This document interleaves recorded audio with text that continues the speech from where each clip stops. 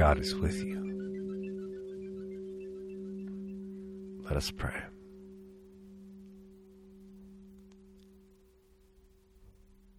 God, who comes to our level, whose nature is revealed in power laid aside, give us grace to welcome you in the one who tests the bounds of our community, in the child, in the outcast, the one who comes with no power except that of remaking our hearts. Through Jesus Christ. Amen.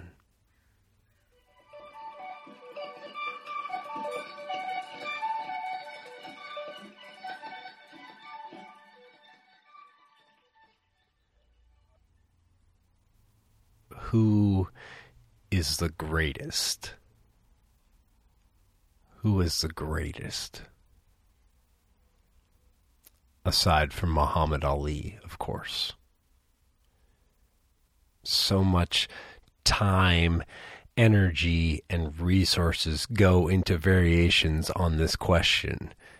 In everything from nationalism to academia, the desire to be the greatest poisons participants and bulldozes the periphery.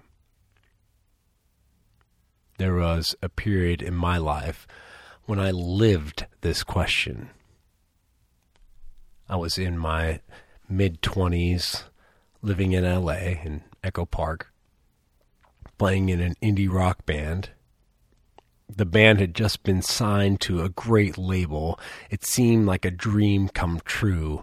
Little did I know how much of a nightmare it would end up being. Think skinny jeans and pale skin, lots of snobby hipsters with keyboards, smells of cheap beer and sweat piling into vans, constantly moving from town to town, and always competition. Competition with other musicians, competition and posturing with the press, always trying to portray ourselves as better than everyone else. I hated it. It sucked the life out of me. Around that time, I made my way to a funky church that met in a jazz venue. In that setting, I felt none of that childish competition, and I met some of the people with whom I would share the rest of my life, including my future mentor in the priesthood, Jimmy Bartz. Jimmy and his wife, Cindy, are incredible folks. They're role models, like non-blood family for Mary Beth, me, and our boys. Our Jimmy, our son, is named after that Jimmy. Cindy is our matron saint. She has her MSW and spent her younger years working with inner city youth. When I first met Jimmy and Cindy, I thought they had idyllic lives, just easy lives. Then I learned that they have a child with severe special needs named Jas. Jas has Fragile X syndrome. Fragile X is a genetic developmental disorder caused by an expansion of the CGG triplet repeat within the FMR1 gene on the X chromosome. This results in silencing of that part of the gene and a deficiency of certain protein which develops connections between neurons. Jas is neurologically akin to about a 9-month-old, despite being 18 years old now. He is nonverbal, he's on the autistic spectrum, and he suffers from anxiety. When I first heard about Jas, I was really sad for Jimmy and Cindy. I couldn't imagine being able to care for a child who suffered and was that kind of abnormal. But Cindy and Jimmy saw it so differently. They saw Jas as a teacher. In fact, Jimmy said that it was Jas who inspired him to start that funky church in the jazz venue. Jas taught them and taught me what it means to be loved by God.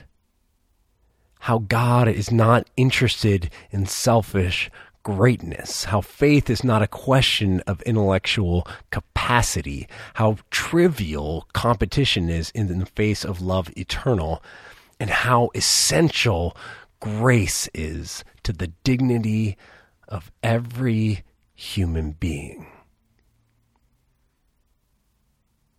Those are the lessons Jesus teaches us today, the shift from competition to grace. Jesus took a little child and put it among them, and taking it in his arms, he said to them, "Whoever welcomes one such child in my name welcomes me and the one who sent me." In our culture, we can't quite grasp what Jesus says and does here.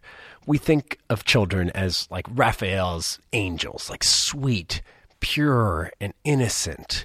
We revere childhood as some lost, idyllic state. The ancient Near East had a totally different take on childhood and children. As biblical scholar Ched Myers points out, children represented the bottom of the social and economic scale in terms of status and rights in the ancient Mediterranean world. The culture valued age, tradition, wisdom, and power. Children had none of that. Children could not offer anyone anything. Here, Jesus launches a radical status reversal as emblematic of God's kingdom. In our mindset, this is akin to dismissing a good-looking, intelligent, famous person and elevating someone with severe special needs as the ideal. As Jimmy used to say, don't hear what I'm not saying. I'm not saying that life with Jas is easy. One of the last times we saw Jas, we went to a remote campsite in Wyoming. Jas put rocks in his mouth and chewed on them. He snuck into the car to watch his iPad and drained the car battery, such that Cindy was in danger of being stuck hours away from the nearest town, had a stranger not pass by with jumper cables. Jas was not potty trained for over 13 years and has still not quite mastered it. Life with Jas is not easy. To folks on the outside, it might not look like the greatest life. But the God-love life is different. The God-love life is founded in grace and nourished in eternal love, all of which abounds in the Bart's house, as well as a healthy portion of gallows humor. And while Jas can be tough and his anxiety is difficult for him, there is nothing in the world like seeing Jas go up to someone and give them a hug. Grace, love, connection, service, these are greatness in God's kingdom. That's what greatness looks like. That doesn't mean that we don't strive to improve ourselves or to make the world better. We must make the world better for the 800,000 people living with Fragile X syndrome worldwide, for the 49,000 Afghan refugees currently living on U.S. military bases, for the 9,000 Haitian refugees living under a bridge in Texas, for the 2.2 billion children living on this planet today. We can and we must learn to improve ourselves, learn and improve ourselves so that we can serve those in need, to help those who teach us about God's love. we learn and develop, not to show how great we are, but to show others how great they are and how great God is. We don't rely upon competition for our self-worth. Rather, we find our identity and value as interconnected children of God. When we find ourselves grounded in love eternal, we can listen to the question, who is the greatest?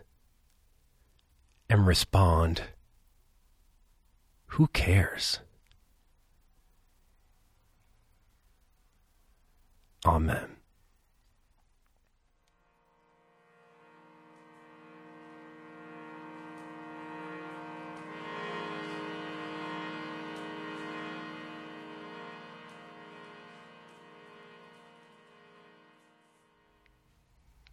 The mustard seed this week is to reflect on a special needs person in your life.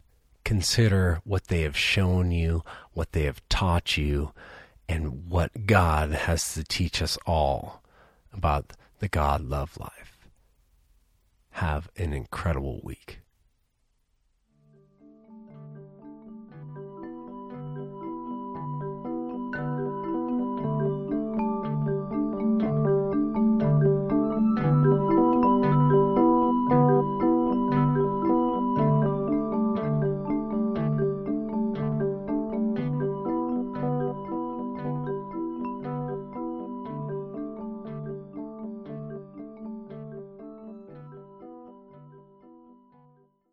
With trust and hope, we turn our hearts to God in prayer. Comfort and heal all those who suffer in body, mind, or spirit. Give them courage and hope in their troubles, and bring them the joy of your salvation. God of love, hear the prayers of your people. For the good earth, and for the wisdom to live into our interdependence with all of God's creation. God of love, hear the prayers of your people. For the poor and the oppressed, for the unemployed and the destitute, for prisoners and captives, and for all who remember and care for them. God of love, hear the prayers of your people. Guide the people of this land and of all the nations in the ways of justice and peace, that we may honor one another and serve the common good. God of love, hear the prayers of your people. For deliverance from all violence, oppression, and degradation. God of love, hear the prayers of your people. For the good work of this community, may our roles be uplifted by one another as we do healing work in Isla Vista and beyond. God of love, hear the prayers of your people. We pray this week for all the students returning to Isla Vista. May everyone find a place to live, that they are safe and ready to transition into this new school year. For all of these we pray. God of love, hear the prayers of your people. God of love, hear the prayers of your people. All that we have asked faithfully, grant that we may obtain effectually to your honor and glory. Amen. And now we pray the prayer that Jesus taught us, saying, Our Father, who art in heaven, hallowed be thy name. Thy kingdom come, thy will be done, on earth as it is in heaven. Give us this day our daily bread, and forgive us our trespasses, as we forgive those who trespass against us. And lead us not into temptation, but deliver us from evil. For thine is the kingdom, and the power, and the glory, forever